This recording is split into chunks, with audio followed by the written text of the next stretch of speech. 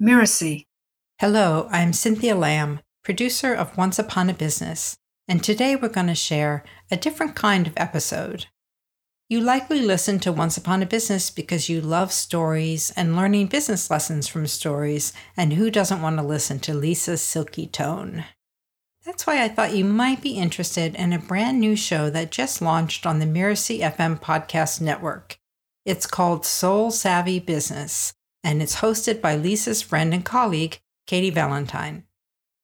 Soul Savvy Business explores the intersection of spirituality and business to help entrepreneurs leverage the potential of both.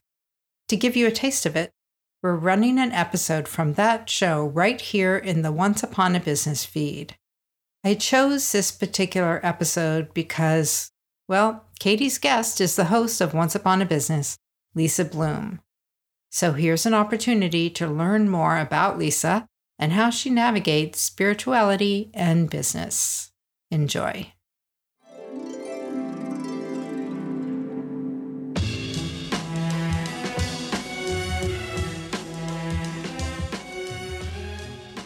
If I have to take on another project, I think about how's that going to throw off my practices or my balance in my life. If I have to make a decision, I'm as likely to light a candle and use a pendulum to think about how I want to make this decision. That's something I never would have done 5 or 10 years ago, but it's something I would do fairly frequently now. Hello, I'm Katie Valentine, and you're listening to Soul Savvy Business. I'm a soul-minded spiritual entrepreneur, a Christian minister, and a New Testament scholar, but don't let that scare you. I support all paths to the divine and use such tools as chakras, dreams, and intuition to get there. On this podcast, we explore the intersection of business and spirituality. We often separate our spiritual selves from our business selves, not fully leveraging the potential of either one. Is it even possible to integrate them if you aren't in a spiritually based business? This series aims to explore that and more. So keep listening as we illuminate the possibilities for living a life of ultimate freedom, peace, and abundance. We all express spirituality in different ways. Sometimes we have rituals or religious traditions. Other times we have an innate sense of something that is spiritual, like looking at the ocean or smelling the fragrance of the woods behind our house. The very things that we think are just us, we may not even consider to be spiritual. What if we could see the deepest part of ourselves, things that are intrinsic to us, as spiritual? There are some people who just do this naturally. They seem to radiate spirituality in all that they do and all that they are. My guest today is one of those people. I'm so looking forward to diving into this idea of intrinsic spirituality. But first,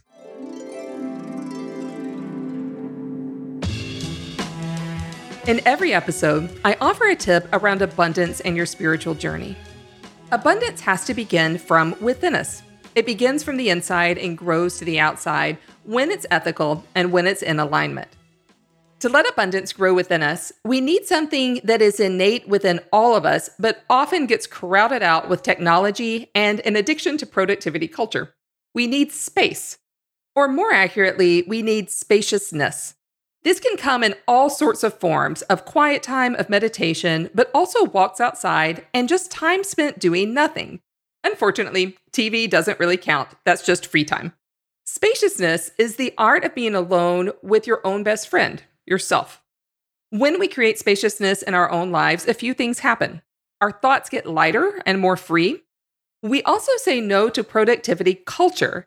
And while there's nothing wrong with productivity, after all, we're entrepreneurs, our worth is not defined by our productivity.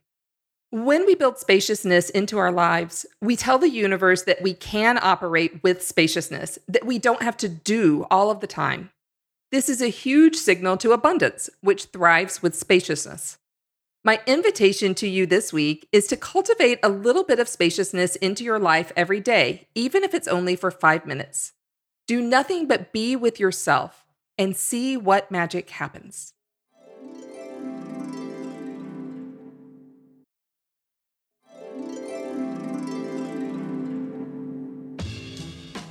My guest today is a storyteller, author, and coach, Lisa Bloom. Lisa runs a business called Story Coach and helps entrepreneurs and business leaders attract and impact ideal clients and grow their business. She is also the director of Miracy's ACES Business Acceleration Program and host Once Upon a Business podcast on Miracy FM. Lisa grew up in a traditional Jewish household in Ireland. We're going to talk to her about her background, how it differs from her current spirituality, and how it intersects with her business. Lisa, welcome to the show. Thanks, Katie. It's great to be here. So I'm curious, Lisa, if anything resonated with you in that tip on abundance around spaciousness. Yeah, it sure did. I was thinking to myself, gosh, I've got to do that too. Right. Because, I'm busy, right? And I'm conscious that I need more spaciousness. And usually my spaciousness is I have a tendency to kind of try to do something more than just be spacious, which kind of defeats the process, right? So I'll say, okay, I'll have some time to myself, but then I don't know, try and listen to a podcast or try and read something. And I'm not actually just being fully present and really in that alone space. I'm so with you. And many of our listeners might be joining me in being a little bit of a workaholic because I really enjoy what I do. And so then I want to do it all of the time. And I even found myself not too long ago giving myself a task where there's a really pretty waterfall, 5 minutes walk from my house.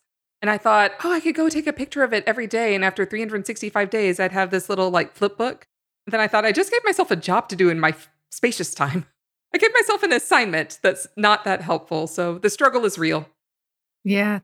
And, one of the ways I was actually really influenced by the writings of Thich Nhat Hanh, who talks about peace being within and turning moments of meditation, or I should say, turning our tasks into moments of meditation. So for me, spaciousness can be while I'm hanging laundry or while I'm washing dishes, or my absolute favorite is walking my dog in the morning, which feels to me like a morning prayer. It feels like really, because I'm not somebody who prays in a conventional way. And yet to me, definitely walking my dog first thing in the morning is the morning meditation, the morning prayer.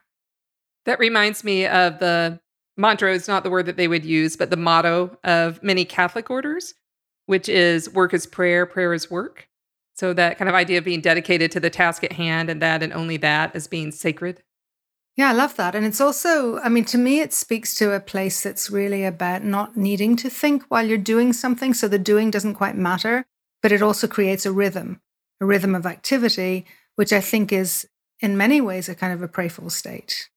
Yes, I like that, the prayerful state. And it can be with very ordinary things. So we don't have to be on a mountaintop or in a 21-day retreat setting, although those are fine, but we don't have to be there in order to have these moments of spaciousness. Yeah, and it fits with the busy life of the entrepreneur because I don't have time or space to sit on a mountaintop or go to a 10-day retreat, at this particular time. I have a lot on, and yet I think making space for that is super important. Lisa, can you tell us a little bit about what word or words you use when you're referring to God or when you're referring to the divine, whatever it is that you call that? It's funny, when you approached me to be interviewed for this podcast, my first thought was me. Like, me? Why me? Because I didn't think my sense of spirituality was so obvious, because it's not something I've ever put forefront or spoken about necessarily in a work context. And yet clearly, not just you, but other people have mentioned a kind of a spiritual approach to some of the work I do. But I think when I think to myself or I speak to certain people who are close to me, I would use the word God. But I don't see God as being, the bearded white guy in the sky. That's not what I think of God. I think of God more as a presence that's within us and around us and in all places. And so I've kind of moved away from very much the environment I grew up in and the type of Jewish tradition and concept of what God is. So I call that the Charlton Heston effect, where we kind of picture God looking a lot like Charlton Heston from the Ten Commandments, even though I know Charlton Heston played Moses, not God. But yeah, so you're using the word God, but you're not using it in the super conventional way. Right. So I think of God more as a presence. But if I'm talking about this presence. I don't use the word presence. I would use the word God, because I think God is a great word, and it has so much meaning, and it can be interpreted by so many people in so many ways. And above all, I feel that God is personal and not something that I can explain that should be a certain way for others. I love your use of the word presence. Maybe that's one you're using for your own self and your own journey. Sometimes we don't even use words when it's just us alone either, because there's no need for it. But in a story I just wrote about my childhood and my sense of God when I was very small, 3 years old, presence with a capital P is exactly the word that I've used. So I love that kind of union that we've both experienced. Yeah, I love that. But also I would describe it very much as this awareness of something greater and something very mystical and something very magical, really. Well, let's back up a little bit and see how you've gotten from kind of point A to where you are now with this magical and mystical presence. Can you tell us a little bit about your religious and your spiritual background? Sure. So I grew up in a very traditional Jewish Irish family. I grew up in Dublin, and my parents, they were both Jewish, and my father came from quite a secular background. My mother came from a more religious background, and they compromised when they came together. So our home life was a little bit of a mix, where we saw what secular looked like and we saw what religious looked like. And the expectation was that we would be more religious growing up. I had a sense of that thing that's bigger than me, that presence that's beyond me. And I don't talk about this very often, but I remember in my childhood, especially in times of crisis, feeling a desire for prayer and not being quite sure how to get there. So in the Jewish tradition, especially in the Orthodox Jewish tradition, we pray in Hebrew, and yet I didn't understand Hebrew. So we're taught to pray in a language that we don't understand. And so sometimes in synagogue, I would be following the words in Hebrew without understanding a word of it. And I would try and catch up with the English translation, but it was in archaic English. So it didn't have a lot of meaning for me.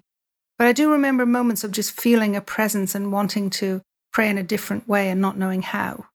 Judaism is a lifestyle. It's not just going to church, going to synagogue, and that is your Judaism. Judaism is very much about how you live in your home, what you eat, how you celebrate holidays. And it was always different to everyone around us because the Jewish community is very, very small. We grew up in Ireland, where they used to say it's 95% Catholic, 5% Protestant, and the rest are Jewish.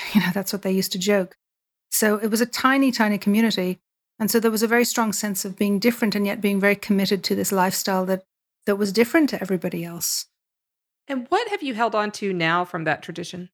Well, it's interesting because I followed a similar path to my mother in that I married somebody who was completely secular. And so we had to come up with an agreement in the way we would live. And we did a very practical, what can you not live without and what can you compromise on? And so for me, it was very important to have a kosher home. So we still have a kosher home. For him, it was very important to travel on the Sabbath, especially living here in Israel, where the Sabbath is the only day off in the week, real day off. He wanted to be able to travel to see family. And so we found a compromise, and we brought up our kids with a sense of ceremony and a sense of holiday and a sense of kind of the lifestyle part of Judaism.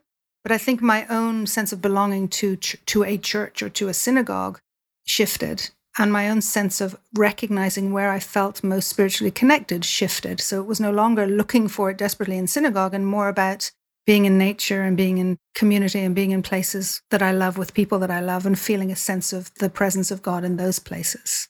And sometimes in work, feeling like in the work that I do, there are just moments of incredible grace and incredible beauty that feels far beyond anything I could have ever created or been part of. So that's a beautiful segue into kind of the next area of exploration, which is maybe you can tell us just a little bit about how you do incorporate spirituality into your business.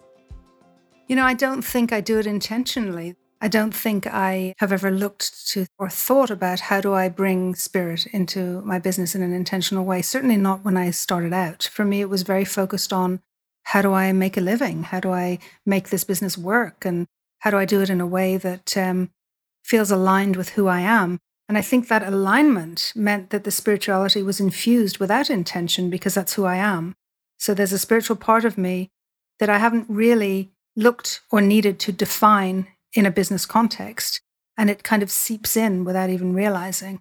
So for me, authenticity in business, and especially online business, especially when you're working in a virtual way, authenticity is so much a part of what I bring and what I teach and what I believe. So if I'm being truly authentic, that spiritual piece is going to seep in without me realizing. And I guess that's what's happened. Yeah, I love that you're doing this just by being authentic, just by being who you are. And in some ways, that's the way we can maybe be the most spiritual beings that we are, by not trying to make a bunch of round pegs fit into square holes. Yes, I think that's true. I think that if we have a sense of spirituality in our lives, if it's important to us, if it's central to who we are and how we see the world, and we're being authentic in business, then it will show up. And it doesn't require an enormous effort. I love that you've been able to keep the parts of the tradition and the ritual. Like, it sounds like you've created a container within your household for that to continue, with keeping kosher, with making, compromises with your husband, and creating a household that honors the traditions without being enslaved to them. Yeah, for sure. And at a certain point in time, you also realize that every person in your home, particularly your children, are going to follow their own path. And it may not be the path that you would want for them or choose for them. And part of my beliefs are being able to just let them find their way and be really open with them. So when I talk about things that seem strange or unreasonable, or, my youngest son said to me the other day, well, I just don't believe that. And I said, okay, that's fine. I'm okay with that. You don't have to believe it, but I do, and it's who I am. And then my other son, a few weeks back, when I was telling him about some adventure I had been on, and there was spiritual content in it, and he looked at me and he said, Mum, I don't really believe that, but I think it's awesome that you do and that you've experienced that, and it's so interesting. And so for me, that my kid can say that without feeling like I was threatening him or pressuring him that he had to believe, that gives me hope that he'll be open to spiritual experience in the future, even though he may not be right now. Oh, yeah, absolutely. And the quickest way to strangle someone's openness to spirituality is to insist on how they have to be, or what they have to believe, or what they need to do.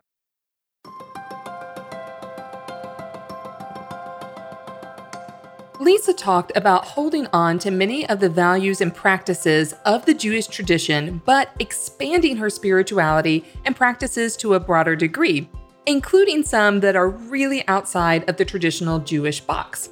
This really resonates with me as a Christian minister who also uses tools that are outside of the traditional church box. I asked Lisa to talk a little bit about how either her traditional background or her current spirituality has influenced her as an entrepreneur, and if she has any unconventional tools of her own that she uses in her current spiritual practice. Well, I think when I initially made the decision to start my business and to pursue what I'm doing now, it was very much informed by the culture, which to me is partly a religious culture around the centrality of family. And I knew that even though I had a corporate career and I was doing well, once my kids, a few of my kids were born and I saw what they needed, to me, being a mother was central. And I knew that I had to change the way I worked. That was clear to me. And then it was a matter of, how do I do that? And how do I find a path that's going to allow me the flexibility to be in their life all the time and also to build something. As I grew my business, I don't think I had a connection particularly between my spiritual self and my business self. I think I was quite disconnected from it actually in the initial years. I think that's changed over time. I think that in the last maybe 5-7 years, I've opened up to different types of practices and different types of what I would see as being kind of spiritual content or spiritual perspective that very much informs all the things I do, in the way I make decisions, in the way I just move forward into the opportunities I take and the opportunities I don't take. If I have to take on another project, I think about how's that going to throw off my practices or my balance in my life. If I have to make a decision, I'm as likely to light a candle and use a pendulum to think about how I want to make this decision. That's something I never would have done 5 or 10 years ago, but it's something I would do fairly frequently now. As you say that, I just reached for the pendulum that's to my left that I keep really near my desk all of the time. And I'm curious if you might just speak into that a little bit. What is it about that practice that feels in alignment with you, or how does that help you? Well, so over the last few years, when I've become aware of things like crystals, ceremony, and being more open to different ways of perceiving and different types of intuition, I might find myself in the middle of a particularly challenging conversation and find that there's a crystal in my hand that I hadn't noticed I'd picked up, but that suddenly it was there. And I believe that those energies are here to support me. And the pendulum is something that I'm fairly new to the pendulum, only in the last couple of years, but it's something that I've seen to be helpful. I do believe we have guides, we have, angels, we have spirit around us that can support us if we choose to allow them in. I've spent many years not acknowledging that, or not knowing that, or not allowing them in. But in more recent times, I might meditate and ask a question, and then the answer becomes super clear, or pick up the pendulum and ask a question, and then the answer is very clear, or simply hold a crystal in my hand or on my lap and feel like, oh yes, I know what to do now. So for years, I've been working with people and been able to reflect to them a level of understanding and intuition and perception that I had no way to understand it or describe it or share how I did it, and yet I trusted it. And it didn't come from some kind of a logical, intentional place. I believe it came from an inspired spiritual place. And similarly, I really struggled with stage fright, and I've been a speaker for many, many years, and I've struggled with stage fright my entire life. And I would find myself, when I realized, okay, this is something I truly want to do and I love doing, I'm actually quite good at it, I would find myself, as I prepared to step on stage, in absolute terror, just saying to myself these mantras and these thoughts that were, trust the space, trust the story, know that you're just channeling stuff from somewhere else. It's not you. It's you're allowing this to come through. All of this kind of spiritual stuff. I've been doing it for years, but I didn't really recognize it as, oh yes, this is me being spiritual. I didn't see it as that. This was just me tuning into what was there in that moment and what I felt to be true. So this is beautiful for me to be able to talk about what I call the woo-woo part of spirituality that's actually very not woo-woo once you begin to incorporate it in what feels like to me, for you, in a very, very authentic way, because these are tools. They're not magic wands, so to speak. They don't solve everything. They help us tap into our deepest selves. And I use crystals and pendulums in very much the same way, and kind of the way I appeal to guides or angels or spiritual presences is also very similar. They're part of the unseen reality that exists just beyond my senses, but the more attuned I get to them, the more I'm able to kind of tap into that energy, and it helps me align with my business. And I'm curious if that feels true for you too. Well, it does, Katie, but what also occurs to me is it does not surprise me at all that this is your practice, but how on earth did you know it was mine too? It's not something I ever speak about or have ever spoken to people about. It's so funny. And yet you invited me here. It's so interesting. We'll let the spiritual universe take care of that piece and just be grateful that we're connected in this way and can share this part. And I have a feeling there's a lot of entrepreneurs out there who are secretly like reaching for their pendulums right now, or wishing maybe that they had a pendulum, or those, there might be listeners who say that's just not for me, which is also okay. There's so many different ways to be in alignment. This is just one small tool that, you and I both happen to connect with. When I was a very, very small child, before I could read, I had a cassette tape that went along with the book. And the cassette tape would beep when I was supposed to turn the pages to see the new pictures. My favorite ones were stories from the Bible. And that's really, I think, how I got to love scripture as story, rather than as rules or as a book of condemnation. It was a story that I was invited to see myself in. For me, this is such an empowering way to view and to participate in sacred stories like scripture. Story is such a foundational way that we tell about our spiritual past through our spiritual present. Christians often look to the Bible as a source of inspiration, of story, and let's face it, sometimes as a set of rules. The Jewish tradition, of course, also sees the Hebrew Bible or the Old Testament as scripture. Judaism also has a couple of different sets of tools for engaging with the story.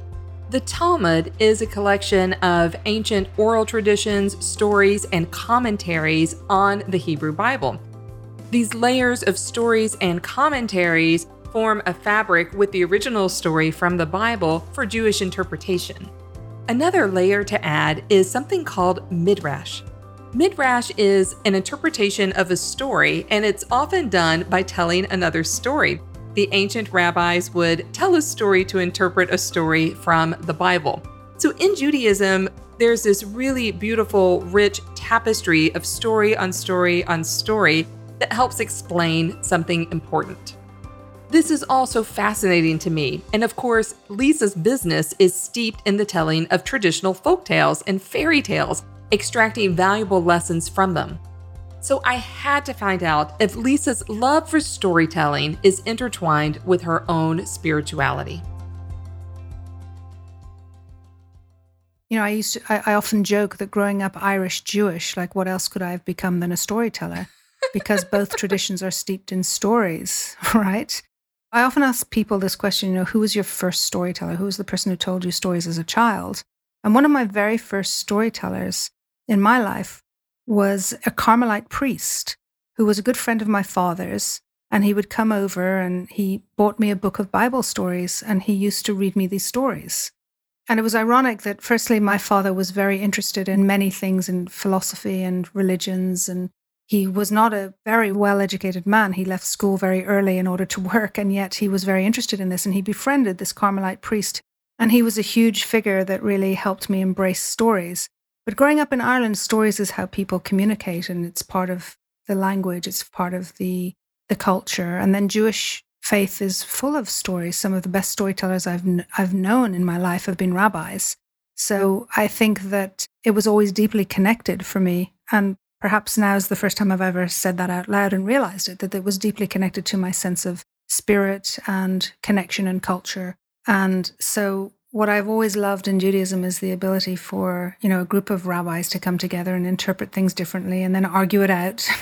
And all those writings and those thinkings are recorded, and people are invited to step in and to have their own opinion and their own interpretation. And very often the oldest of stories from the Bible or from any of the interpretations are as relevant now as they've ever been, because they deal with human emotion and human experience. And so that's where, for me, religion comes alive. Although I must admit that over the last few years, I've drifted further from the religion and more towards the spiritual practices. As I thought about what Lisa said about drifting from religion into spirituality, it made me think of my own drifting, how my beliefs around certain things like money have changed as a result. We've certainly talked about the power of story to resonate and to help us form our own identities, but stories can also play a part in keeping us very small. For instance, if we have a story around money being shameful, or a story around abundance being only for certain kinds of people but not us, those stories can limit us. Yet stories can also set us free. When I learned how to tell myself a new story around the value of money, around the excellence of abundance, my own money story changed and expanded and got bigger. And of course, we all know that sometimes spiritual and religious backgrounds can keep us feeling very, very small around money and abundance. I asked Lisa if her own religious or spiritual beliefs have ever influenced the way she thinks or feels about money. So my first reaction, as you asked that question, would be no, not really.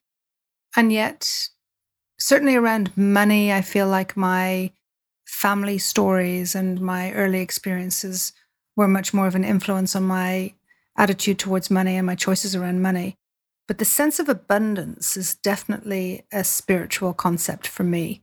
The belief that all is well, that things happen for a reason, that people are always doing their best, and that the universe is an abundant place. That's definitely a spiritual belief that I have. Yeah, and going back to the abundance tip from today about spaciousness, It feels so resonant to me, what you said, that abundance really is a practice. And one of the practices, there's many, but one of the practices we could put into place would be providing spaciousness. Partly that helps us get out of that fight, flight, freeze. It helps get us into a space where we can experience abundance, like spaciousness itself is abundance. So I'm curious if there's practices we can put into place to help us cultivate that sense of abundance as a spiritual practice. Yeah, and I also think it's about recognizing in yourself what is that space for you or what is that practice for you. So for some people, it means, going to church and praying, or for some people, it means going elsewhere completely. For me, it's about, going to the beach and walking in the beach, especially in winter, or being in a forest, being in a beautiful, beautiful natural space, or just having those moments of laughter with people that you love. These are the places for me that create a sense of abundance. And sometimes, Brené Brown talks about how joy is one of the hardest emotions to experience. We don't allow ourselves to experience joy, but in those moments where we do experience joy, that is, to me, a spiritual moment, a moment of absolute abundance. That's beautiful. Before we wrap up, I wanted to ask Lisa if she had any parting advice to share with our listeners. So I'm not sure I'm the person to give advice around spirituality, to be honest, because I feel like such a novice. But maybe that's the advice, is allow yourself be a novice. Allow yourself the grace of learning and exploring and figuring out what are the right places and spaces and practices for you that help you to connect to something that's going to give you that sense of meaning and spirit in your life, and not to expect that it's going to happen fast or that it's going to be what everybody else does or what anybody tells you that you should be doing, but instead this gentle exploration around where you need to be and who you need to be. And then one other thing that I think is important is to allow yourself the time and create the intention to explore the stories that you may be telling yourself that would prevent you from discovering this path. The stories that don't essentially belong to you, the stories that somebody else has been telling you or that you've been told over years or in your childhood, that would tell you that you need to do something or be something that you're not. And allow yourself to let go of those stories and create new stories for yourself. That would be my piece of advice. I can't think of any better advice from a story coach than to explore our own stories and see which ones are real for us, see which ones need maybe new endings or new beginnings, and to launch from there. That's wonderful. Thank you so much. What is the best way for people to find you? The best way is on my website, story-coach.com. Perfect. Thank you for having me. You're so welcome. Thank you for being here.